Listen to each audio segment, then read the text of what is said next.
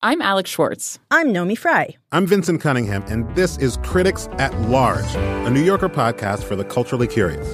Each week, we're going to talk about a big idea that's showing up across the cultural landscape, and we'll trace it through all the mediums we love.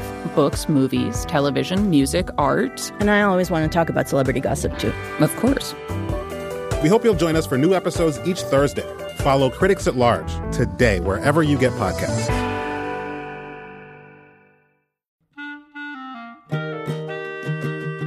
This episode of Livewire is brought to you by Progressive Insurance. What if comparing car insurance rates was as easy as putting on your favorite podcast? With Progressive, it is. Just visit the Progressive website to quote with all the coverages you want. You'll see Progressive's direct rate, and then their tool will provide options from other companies so you can compare.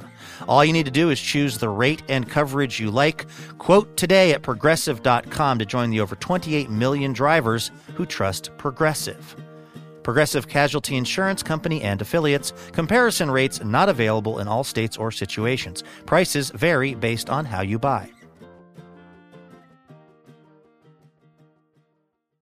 Hey, it's Luke Burbank. Welcome to Livewire. This week, we're talking about those times when you realize you might be your own worst enemy. And someone who knows all about that is TV creator Dan Harmon. I think my therapist believes that we will one day work around to my drinking if she gains my trust by solving my workaholism problem. But the whole time I'm thinking, yes, let's solve that so I can drink more.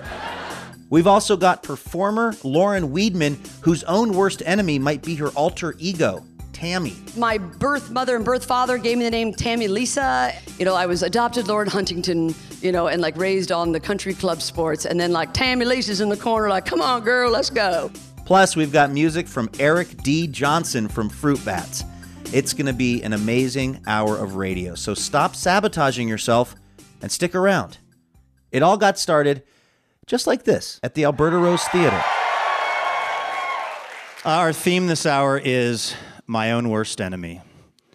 And I feel like we can all identify with that moment in time when you are about to do something and you know it is going to be bad for you, but for some reason you do it anyway, right?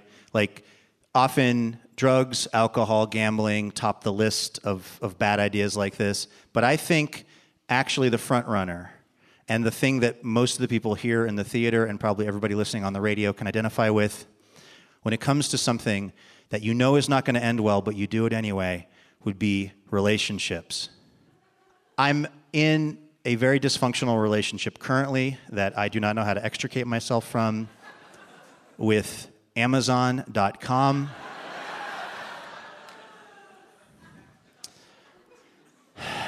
I get up every morning and I tell myself, don't mess with that website today, Burbank.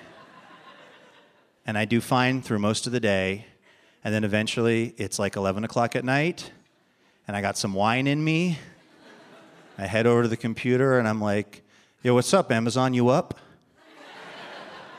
And it is, because it's a website. It's pretty much 24 hours a day. The battle was lost for me with Amazon years ago when I entered my credit card information into the website because it's too easy for me to buy things.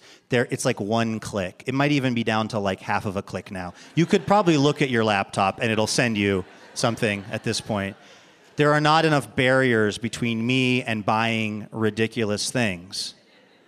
How about a box of 28 individually wrapped canisters of Banaka Blast? I literally ordered that last night.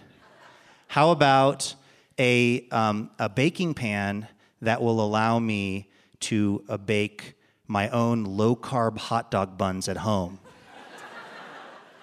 It's called the New England hot dog pan, except no substitute. Ordered it like 3 days ago.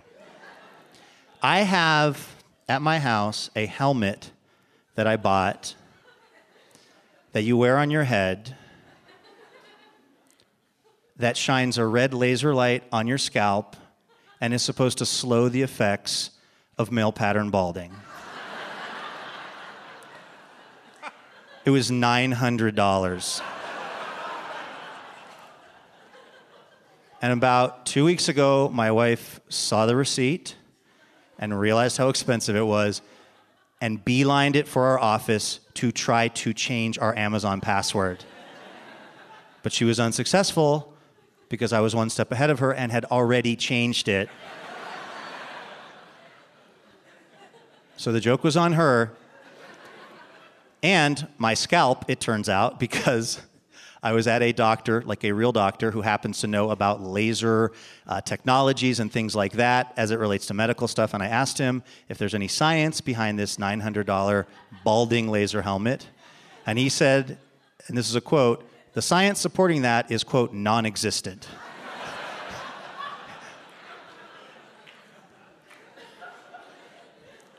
It was a hard day for me at the doctor's office.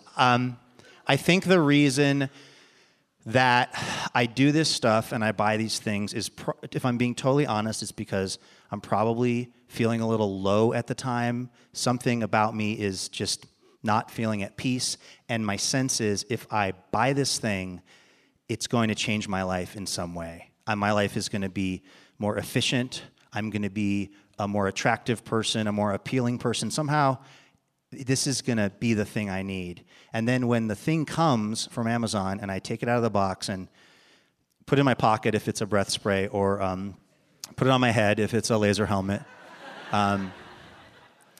after about 5 minutes, I realize something, which is that I'm still me, right?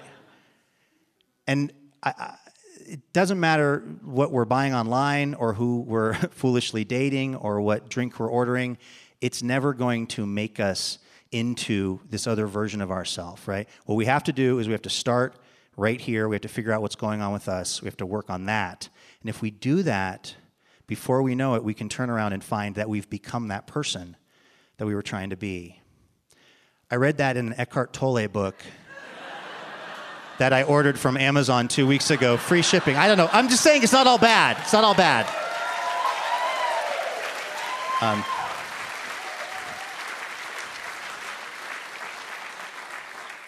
That's not a joke. That book is changing my life.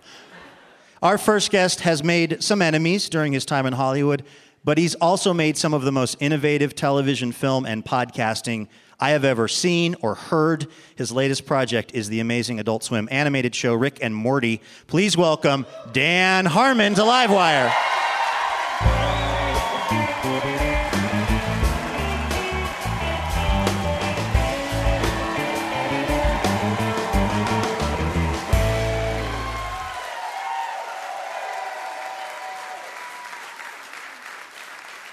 Dan Harmon, welcome to Livewire. Thank you.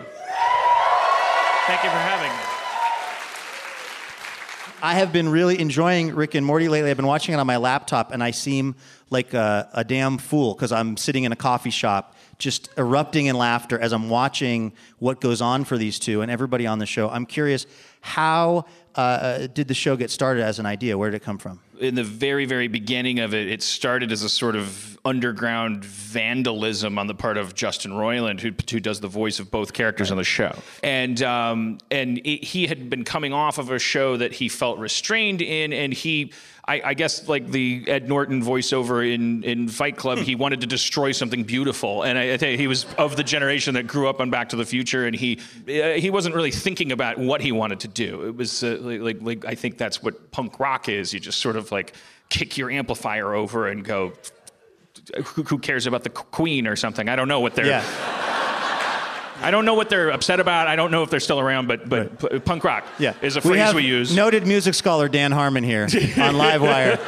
So this started off as kind of a way of really bastardizing this idea of Back to the Future and this relationship, but then it kind of got real. He just kept doing those voices, and they slowly morphed into a completely different thing. And I always characterize it as, at the risk of offending people who suffer from bipolarism, it's not trivializing that, but just the idea that we're all a little bipolar, and that those are the poles that you have, like this, like very aggressive, manic, we gotta do this, we gotta do this, we gotta do this, and it's compulsion, and then you have that other part of you that's like, geez, I don't know if we should do that or not, And I think that he really I think that's what's important about vandalism, is that it... Finally, we got to what's important about vandalism. Is because even though on its face it seems like a destructive act, and it usually is 90% of the time, if you follow through with it, it's like, why am I throwing this trash can through this glass?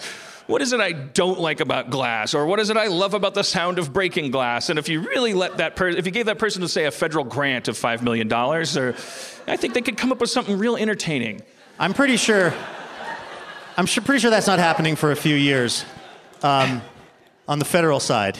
Yeah, it's like those. Doesn't sound like a thing that's going to be heavily funded in the near future. I predict a landslide of arts money. Pouring actually, in. That is a very interesting. Not that we have to go there, but that is an interesting effect of everything that's happened politically. Is a lot of arts organizations have been getting a lot of support because people realize that this stuff is important and may not be funded enough. Doesn't that make you conflicted? Don't you hate that when you get out your checkbook and go, let's all save the Cookie Foundation, and that this person hates, and then you're like, congratulations, we saved the Cookie Foundation. You can just picture the bad guys going, yeah, exactly. Right. It's called free market, man. That's all we were trying to say. Why was I paying for Big Bird? You pay for Big Bird, you like him so much. I'm just trying to recover from the news that there's a Cookie Foundation. That's my ersatz. I didn't want to push the wrong button politically, so I made up my own federal program. Yeah.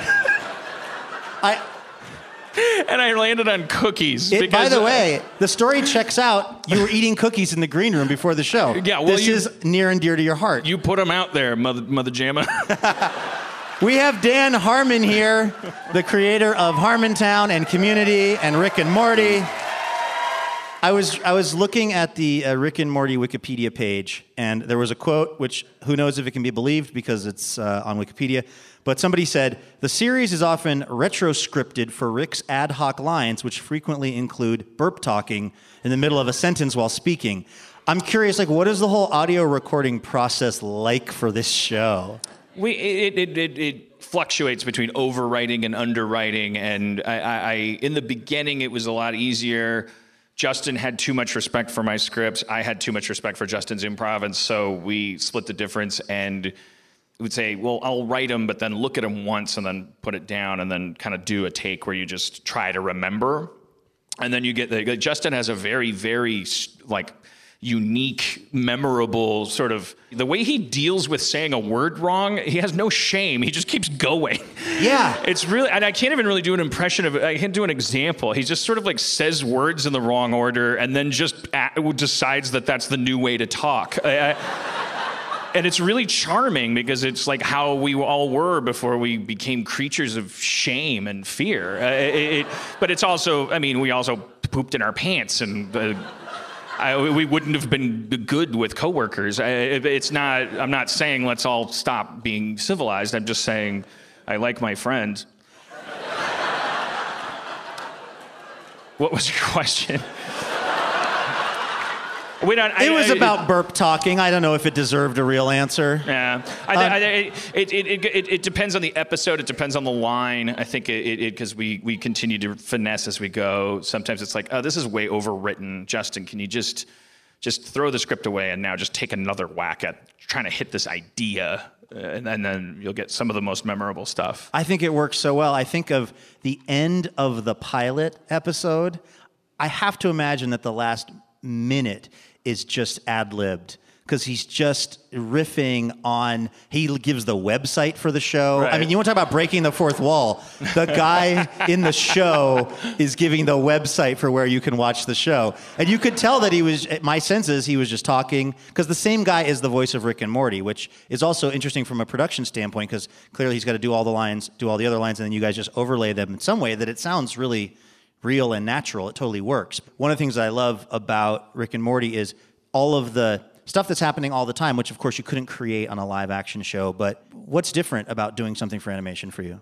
Yeah, it's at first blush, everything's easier in animation because you have more control. Because you can, even in the edit bay, you can say, oh, this joke would be better if this person's eyeballs were frogs. There's some stuff you can change right before you air it that you couldn't change in live action. You cannot make Joel McHale's eyeballs not frogs. Little known fact. He has frogs for eyes, and post-production had to be notified of that months in advance. What's different for you about doing an animated show versus a live-action show? As you've mentioned, oh right, you can do anything you want, but is that in its own way a little bit stressful? Because to try to then focus on what is important. It's also misleading because the thing is, in live action, you can half-ass your script a little bit, and then even have the actors go to production with maybe less of a script than you really are confident in, and you shoot it with many, many cameras many, many times. So you go to the edit bay with this bin full of crazy alternative flux, and you can kind of reinvent things with live action. Even conceptually, you can change stories and say, you know what if we reshoot a scene next week in the library that we'll put in here in place of this moment. You can be making those decisions in a live action show that late in the game. In animation, to a large degree, you need to have your S together before the actors go in front of the microphone, because then the animators and everyone that you value and don't want to go insane, they all are relying on this audio track. So it's a useless answer. It's basically I'm saying in live action, changing things at the last minute, you can do it, but it sucks. And same as animation. But it's different. It's just different areas. It's just sort of I've come to find that it's just different. What's really interesting to me are the things that are the same. It's the fact that a room full of people, if you type that in an animated script or a live action script, the line producer has the same spasm. Because a room full of people is expensive to hire and to draw. Who would have known? Yeah, I think that people like me would assume that at this point, animation, there's some program that can just draw a room full of people that move in what seems like a believable fashion. No, if you want your primate eye to perceive a crowd, part of what is perceived as a crowd, as opposed to a tile wallpaper pattern of silhouettes or something, is that even though you're not looking at each individual face, your eye requires a mosaic of individuality. And so some poor schlub has to design characters. And I imagine they sit there and take their whole art school education and go, I wonder what this person's backstory is, the kleptomaniac giraffe. And they have to think about that stuff. And they must want to murder us sometimes. Is there ever something that gets proposed that actually can't be animated or can't be animated in the time needed? No. It's just more people staying up more hours to just get it done. Just go more over budget and your show doesn't air for 2 years. and kids tweet you and say, stop talking about Trump, make your show. And I go, that's not how it works. I'm not a Keebler elf. I don't have a Twitter account and then over here like a little cartoon making bench. In a tree. Wait a second. Is that the Cookie Foundation? I am Cookie. All of my politics come back to just being a fat, sad man. I don't know anything about the world or other people. It's all about cookies. So Rick, the kind of scientist on your show, Rick and Morty, he has what I think could diplomatically be called a complicated relationship with alcohol.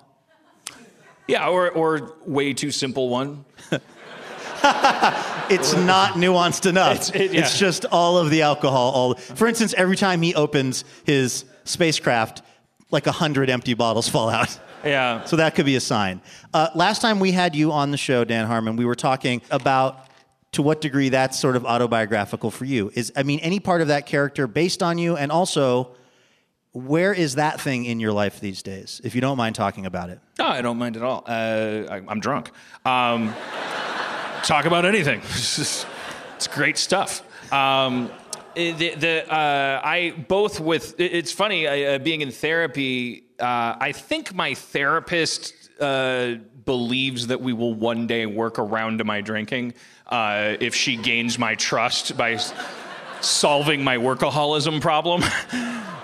But the whole time I'm thinking, yes, let's solve that so I can drink more.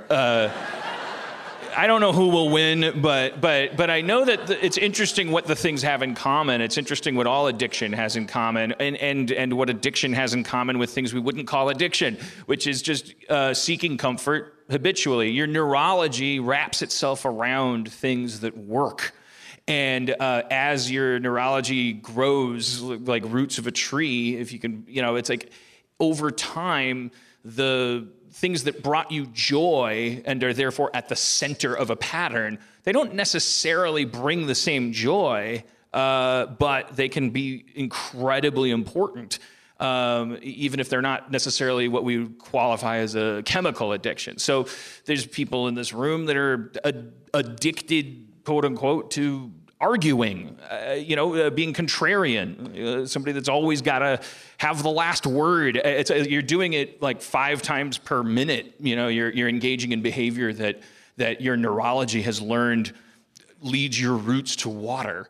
It's self-soothing in a way, sort of. And so the key is to kind of like experiment with new behaviors. And even, it doesn't even, actually, that's going too far because that sounds like some dumb movie about skydiving. What I've found, my therapist, her whole shtick is the shtick. It's just, yeah. She may not have completely won your trust yet. Shtick is only one click above racket in terms of not trusting her. That is a compulsion. I had to call it a shtick. Like, I couldn't respect her enough. It was too hard for me to jump over there. I'm quoting her, talking about her, trading her wares, and I have to call it shtick just to protect myself. But it's about the amazing thing about awareness. You really don't have to be that hardworking to work on stuff that you need to change. You can actually just notice it, and that'll start to lead to stuff.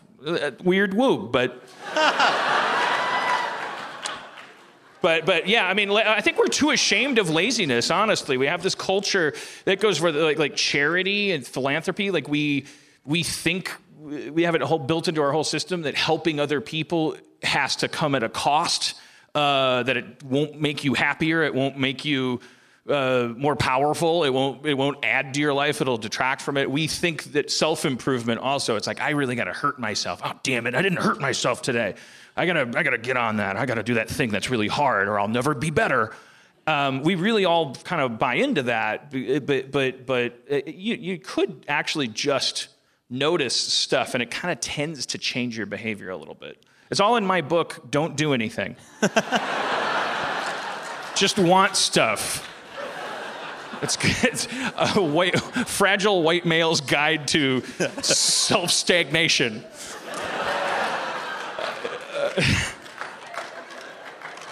Don't listen to anything I say. I'm way drunker than I thought. No, I'm kidding. I wasn't. Not to rip off your therapist's shtick, but she's a good therapist. She doesn't have a shtick. Her shtick is being effective. Sorry. I'm just wondering, I mean, you've had tremendous success in your career, and the latest thing that you've put a lot of time into, Rick and Morty, is just incredible.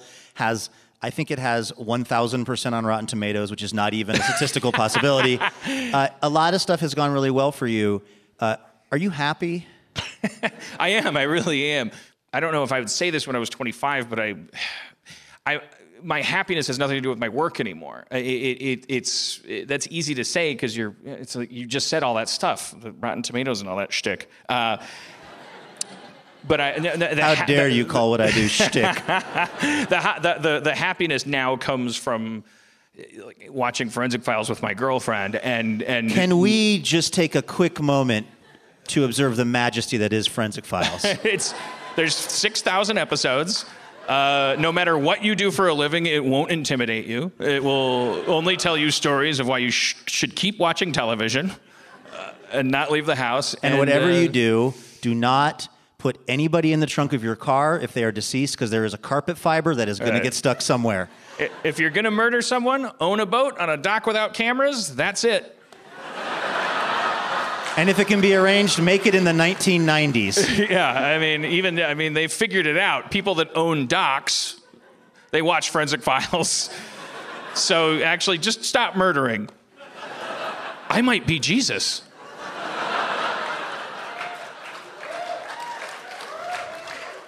It's that easy. Yeah. It's all in my book.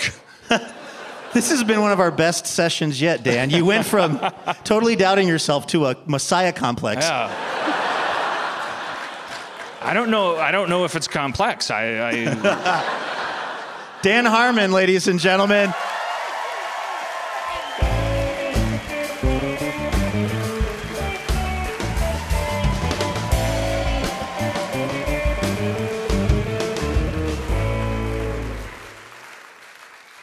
All right, Dan, our theme this week is own worst enemy.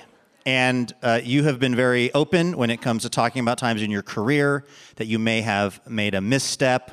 One might even say that you are, to some degree, an expert in the field. Would that be accurate? Yeah. Okay, we wanted to tap into your expertise when it comes to life experience and occasionally messing up. And so we wanted to give you some famous mess-ups from history. And your job is to judge which of the mess-ups is worse. So do you follow? Yes. Okay. Here we go.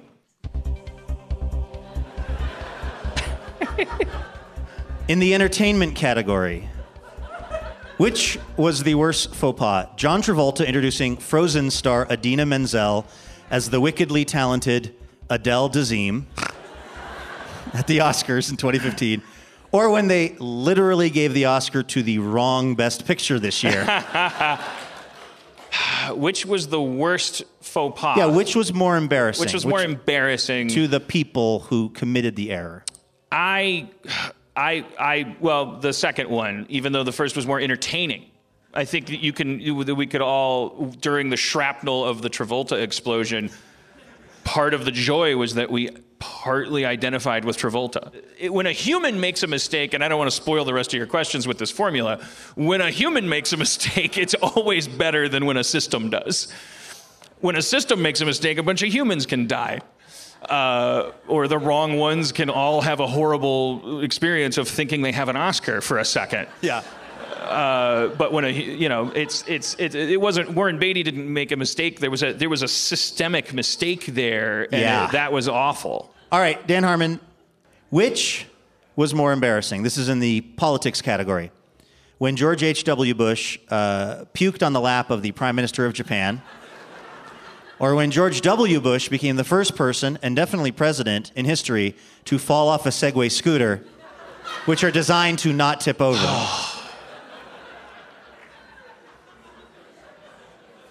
Oh my God, a dynasty of... what is more embarrassing? Like, what is causing more schadenfreude? Well, the Segway, because it's literally designed... Yeah. Yeah, it's gyroscopically to be untip-overable. An argument could be made that the stomach of a president at that age is designed to puke. On sushi. It's like he did his best. Yeah. It was, but the idea of there's 3 chips in those things that are designed to keep the dumbest person in the world upright. It's the main selling point of the Segway scooter. It's when we all realized maybe he's not just stupid, maybe God hates him. He's too dumb to obey physics? Might he fly? And yet I would give anything for him to lead this country again. Oh my God.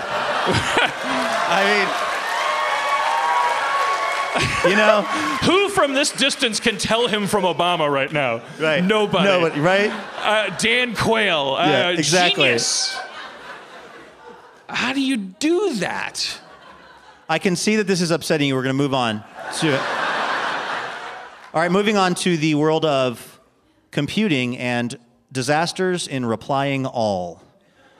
Which was worse, when the University of California, San Diego replied to 28,000 applicants saying, quote, "We're thrilled that you've been admitted to UC San Diego," only to email them later that night that it was a mess up and they had not been admitted. Or when the McAfee internet security company accidentally replied all to 1,400 conference attendees sharing all of their personal and secure information with everyone on the list.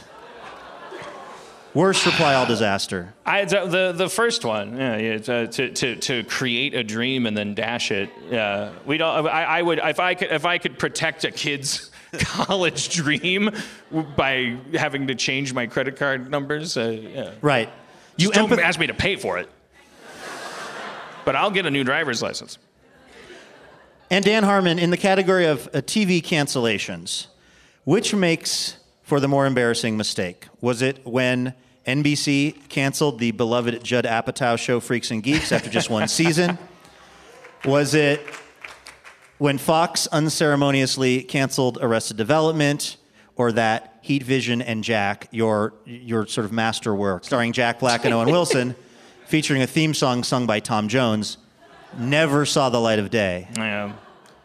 I think the Arrested Development thing was the most embarrassing because they I remember that, and they kept like talking about how they wished it had more ratings. I don't know. It was just sort of like very uncomfortable.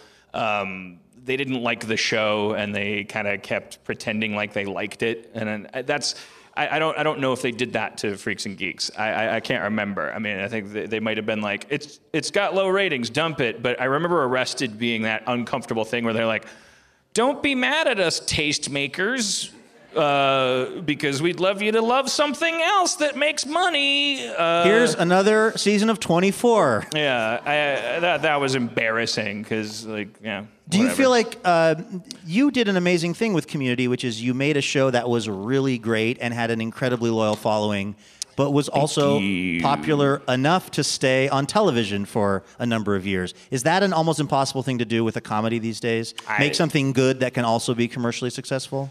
I don't know. This was all taking place in a Venice that was sinking so fast. I don't know. It's like Do you mean the TV industry or your life at the time? That's not even sarcastic. No. I just want a clarification. No, yeah, I was talking about the industry, but yeah, just the idea of like you're asking about strategy for that last decade. It's a moot point because it was sort of everything was changing so much more than a human brain working in television could change every day. That's it. Thank you, Dan Harmon, for being on Livewire.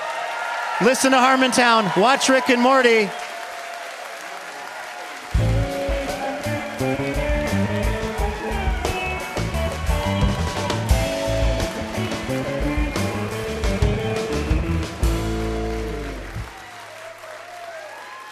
Hey, if you're going to be in the Portland area on April 20th, come see a live taping of Livewire right here at the Alberta Rose Theater.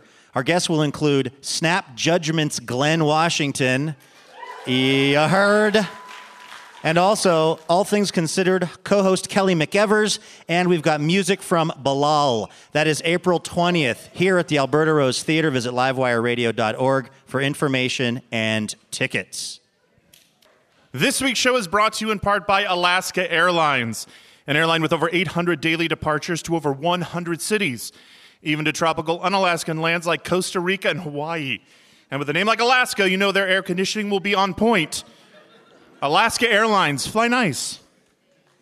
Our next guest is a two-time National Poetry Slam winner who has appeared on HBO and at TEDx and many other places. His most recent book is The Pocket Knife Bible. Please welcome the amazing Anis Mojgani to Livewire.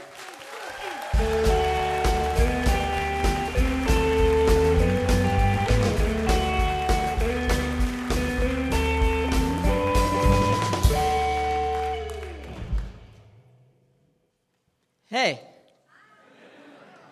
Good to be here. Come closer. Come closer.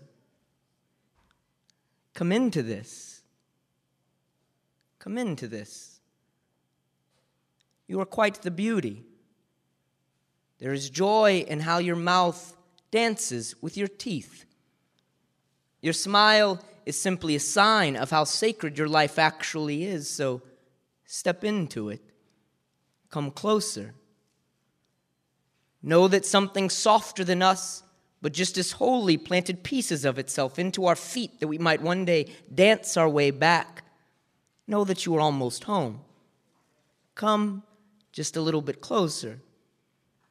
There are birds that beat their wings beneath your breastplates, gentle sparrows that ache to sing. Come aching hearts, come soldiers of joy, doormen of truth. Know that my heart was too big for my body, so I let it go. And most days, this world thins me to where I'm just another cloud, forgetting another flock of swans, having shaved off so many of my corners that I felt at home only in the shape of a ball, bending myself so far backwards that the song of my mother believed I was returning home. But believe me when I tell you that somehow this soul of mine manages to squeeze itself into very narrow spaces. Place your hand beneath your head when you sleep tonight. Perhaps you will find it there. Making beauty as we sleep, making beauty as we dream, making beauty as we turn over. When we turn over in the ground, may the ghosts that we have asked our answers of do that turning, kneading us into crumbs of light and into this thing-love thing called life. Come into it, come, you wooden museums, gentle tigers, little giants. I see teacups upside down glowing across your grins. Your hearts are like my hands. Some days, all they do is tremble. I am like you. I am just like you. I too at times am filled with so much fear, but like a hallway must find the strength to walk through it. Walk through this with me, through this church of blood, bone, and muscle that is ours. There is a doorknob that glows like chance before you. Grab it, turn, and pull. Step through, back straight, chin up, eyes open, hearts loud. Hearts loud. Walk through this with me. Walk through this with me. Thank you very much. Anish Mojgani.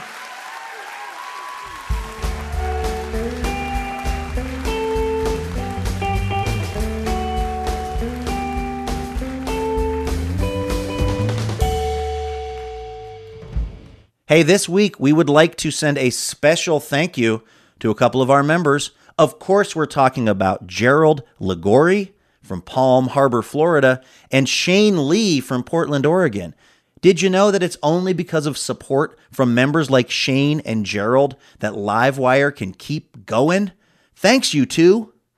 This is Livewire Radio from PRI. My name is Luke Burbank. We're coming to you from the Alberta Rose Theater in Portland, Oregon. This week, our theme is My Own Worst Enemy. And like most of us, our next guest has been her own worst enemy at times, but unlike most of us, she's turned those experiences into compelling one-person shows that are personal, funny, and revealing. You've probably seen her on TV shows like Looking and Arrested Development and The Daily Show, as well as movies like Date Night and the new movie Wilson. Her latest stage show is called Lauren Weedman Doesn't Live Here Anymore. Please welcome Lauren Weedman to Livewire.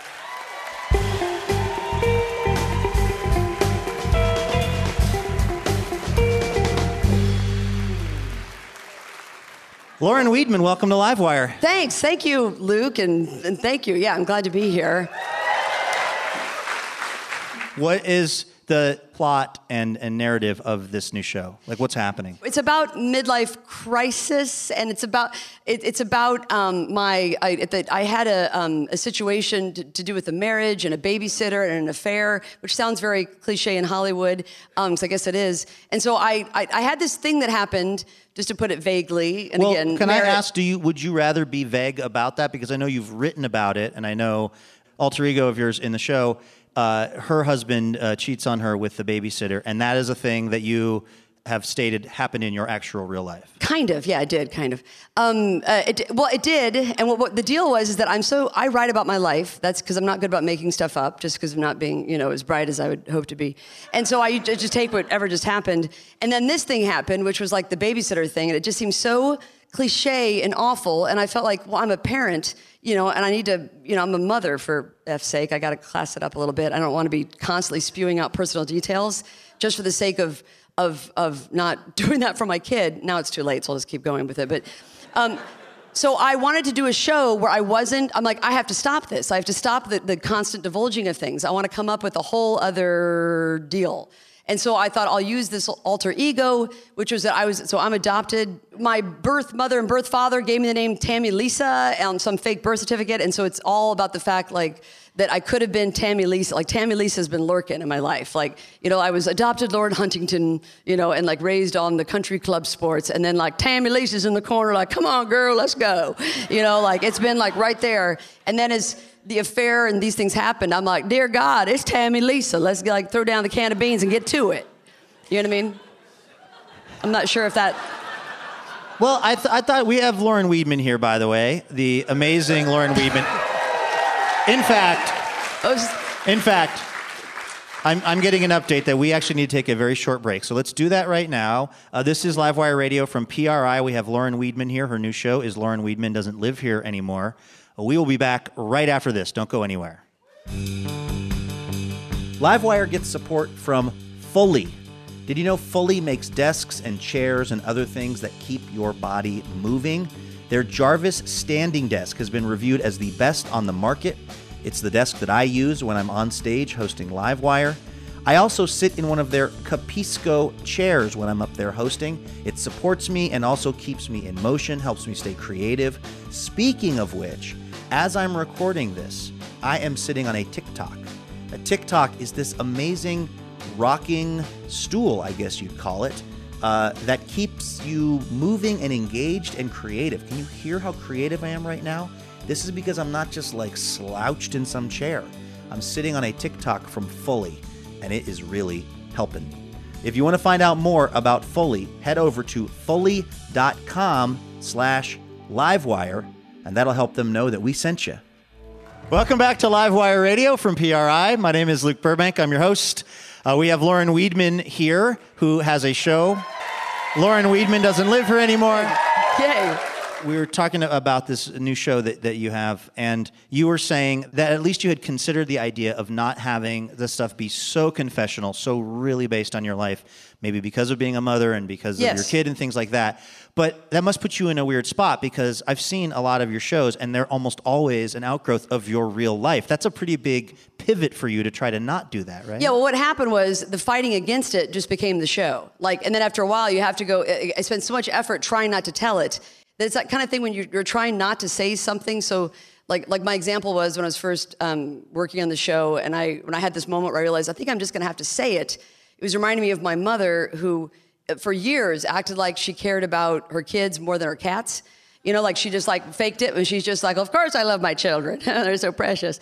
And now she looks like, in her old age, she looks like a Persian cat, like a mean Persian cat. Like she's turned into this like sort of, and I'm like, wow, you have to be careful because your secrets sneak up on you. Like if you don't say them, they're going to sort of, you're like, I'm having a fine time. And suddenly you're like, oh, sorry, why'd I throw, like, you know what I mean? Like, right. You've got to let the steam out in a controlled way, or else you're going to have an explosion. Yes, that's, I guess, how I see it. Yeah, like I chose for truth because I really believe in truth. Sets you free. Oprah and I have always been like that. No, but I tried to do all this convoluted stuff with the show and tried to make it different things. And then that kind of became the show, me avoiding the fact of telling the story.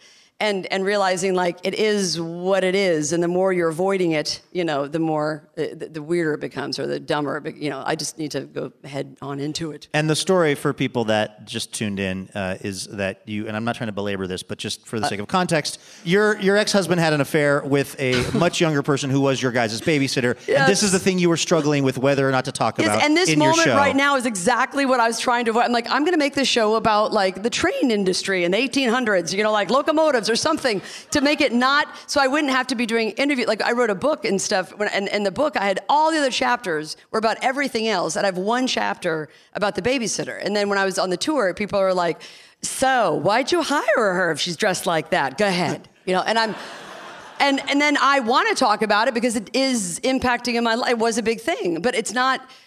But the main thing I wanted to avoid was to be, I didn't want to be trash talking the girl. That was the thing about it, is I didn't want to be coming down on, like, then this hoe walk in my house, take my man. Like, I don't want to be so, like, or Tammy Lisa. Although I would see that show if you were in it.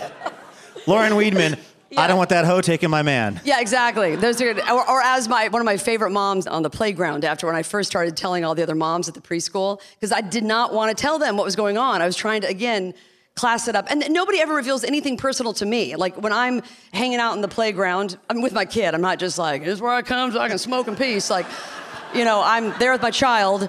But I'm the only one that's telling personal things. Like everybody else is like, ooh, I had a Monday. What a hump day, right? Can't wait for Wednesday, whatever. People just talk about nothing.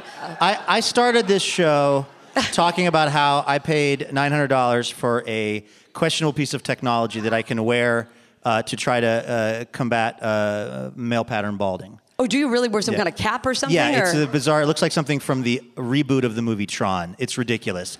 Here's where I'm going with this. I feel like I have the kind of personality, and you seem to have the kind of personality where we just are compelled to share everything, cannot keep anything inside. What do you think that is all about? It's an irritating person, I guess. I don't know.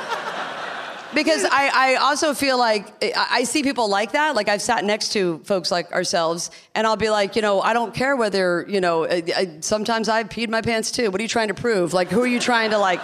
Or I'll think it's I like that in your world, that's a brag. Yeah.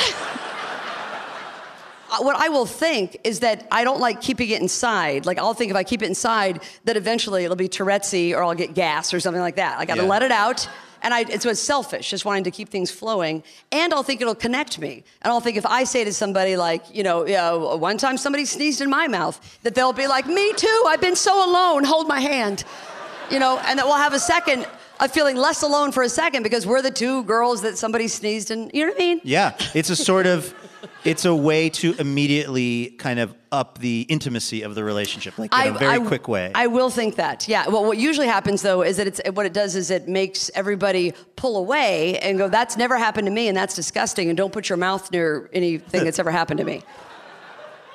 So this is a pretty hard right off of that conversation, but you popped up in a podcast that has recently been one of the more popular podcasts in America. It's called the Richard Simmons. Missing Richard Simmons. Yes. It's a buddy of yours who I assume you met at The Daily Show, who was a friend of Richard Simmons and created this podcast about trying to figure out why Richard Simmons has kind of gone off the radar. Mm-hmm. And you and this guy, Dan Taberski, went to Slimmens, which is Richard Simmons's workout studio. And he has been, Dan, the host of the podcast, has been talking about what an interesting and vibrant place this is for the whole series, with some caveats, but basically painting it as this kind of semi-amazing place. And then you get in the car afterwards and you were not having it. Right.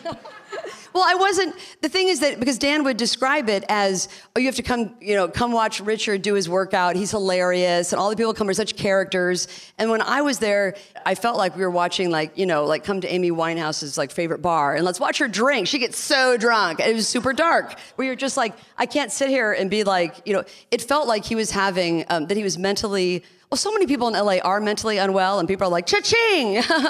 And so it's a real business to like, oh, he's bipolar, but he's not been diagnosed. Well, let's get in there now before he's got his medication while we can make money. So it felt a little bit like that to me. Then what about the criticism of that podcast, which is obviously very well constructed? It's riveting stuff, but some people have said, well, that's a bit of an invasion of Richard Simmons' privacy. Do you have any opinion one way or the other on that? My only thing was in listening to it, and I'm really good friends with Dan, and so my thing was always like, when people act like it's about something else, I'm like, it's about them. Like, it's not about, so every time Dan's going on about Richard, I'm like, it's not about Richard, it's about Dan. I don't know, it's so complicated. Like, I analyze things to death, and it makes me a super fun date and a dinner party guest you want to have. It's awful, because I'm always just, that's why I couldn't just go see Richard and enjoy it. I was like, oh my God, he's on his way out. He's psychologically dealing with this, and Dan's doing that, and I'm in this place, and then I'll start thinking about my money and that kind of stuff. Anyway. What about the money? Just the lack of, you know what I mean? The lack of. Getting involved in the Portland theater movement is no way to fix that problem. I'm here to tell you. Totally. It's not about that for me. It's about connection. That's why I told you about that whole sneezing thing in the mouth, so we connect, but whatever. I feel extremely close to you now. Lauren Weedman, everybody. Her new show is Lauren Weedman Doesn't Live Here Anymore.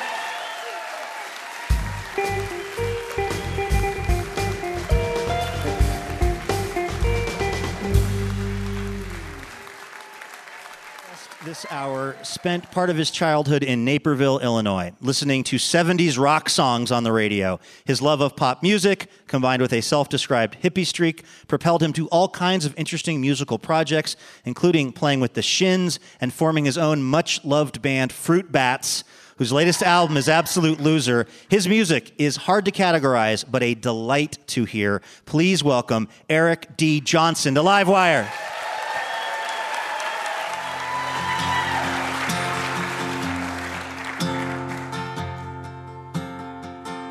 You said you never felt lower, looking at her over your shoulder, slow motion, slipping away. She's writing songs about leaving something, sad ones about believing in one thing, and watching it fade away. But if you'd given me most of you, I'd have handed over all of me. But it's in the rear view.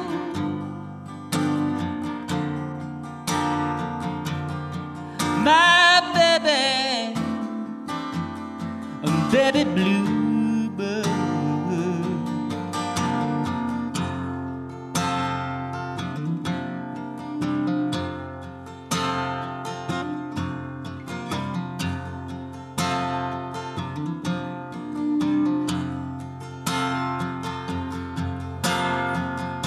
You say it's never over, chipping away at the boulder with the spinning of the wheels, and they're writing songs about coming undone, and they're falling in love with the idea of someone who isn't really real. But still, when I saw you, my heart, it split clear in two. So pretty in the rear view.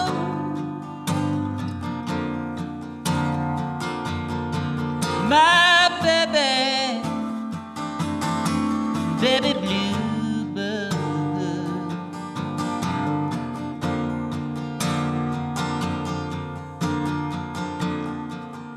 My baby, my baby bluebird.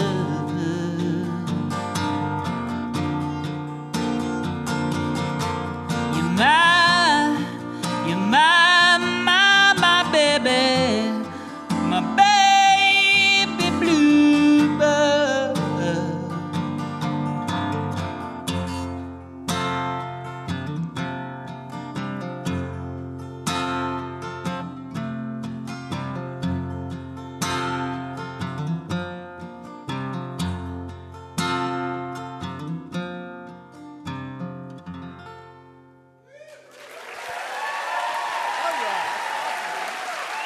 That is Eric D. Johnson, right here on Livewire Radio.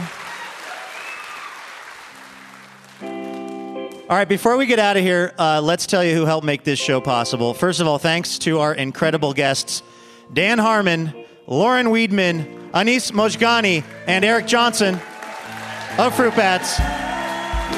Livewire is brought to you in part by Alaska Airlines and fully hotel accommodations generously provided by Provenance Hotels.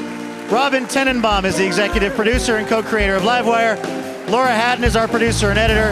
Becky Fogel is our associate producer. Jason Rouse is our announcer. Caitlin Kunkel wrote for this show. Our house band is A. Walker Spring, Ethan Fox Tucker, and Sam Tucker. Molly Pettit is our technical director. D. Neil Blake does our house sound and recording. Thanks to Carlson Audio. Our development director is Lauren Masterson. Laura Hardin is our marketing director. And Tim Harkins, welcome to the team, our new operations manager. Additional funding provided by the Oregon Arts and Commission and the James F. and Marion L. Miller Foundation. Livewire is made possible by the support of our members. Thanks this week to member Jay Nickerson from New York City. For more info about the show, listen to our podcast, or get the newsletter, head over to livewireradio.org. I'm Luke Burbank. Thanks for listening. We'll see you next week.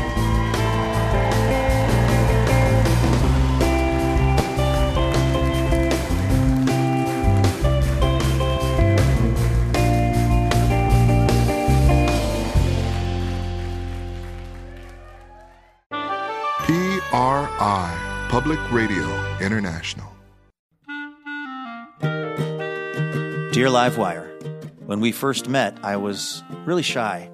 I had no idea we'd spend so much time together, or that you'd be one to fill my heart with joy and make me want to be a better person. Oh, I'm sorry, I didn't know you were here. I was busy reading a review from one of our many rapturously smitten listeners.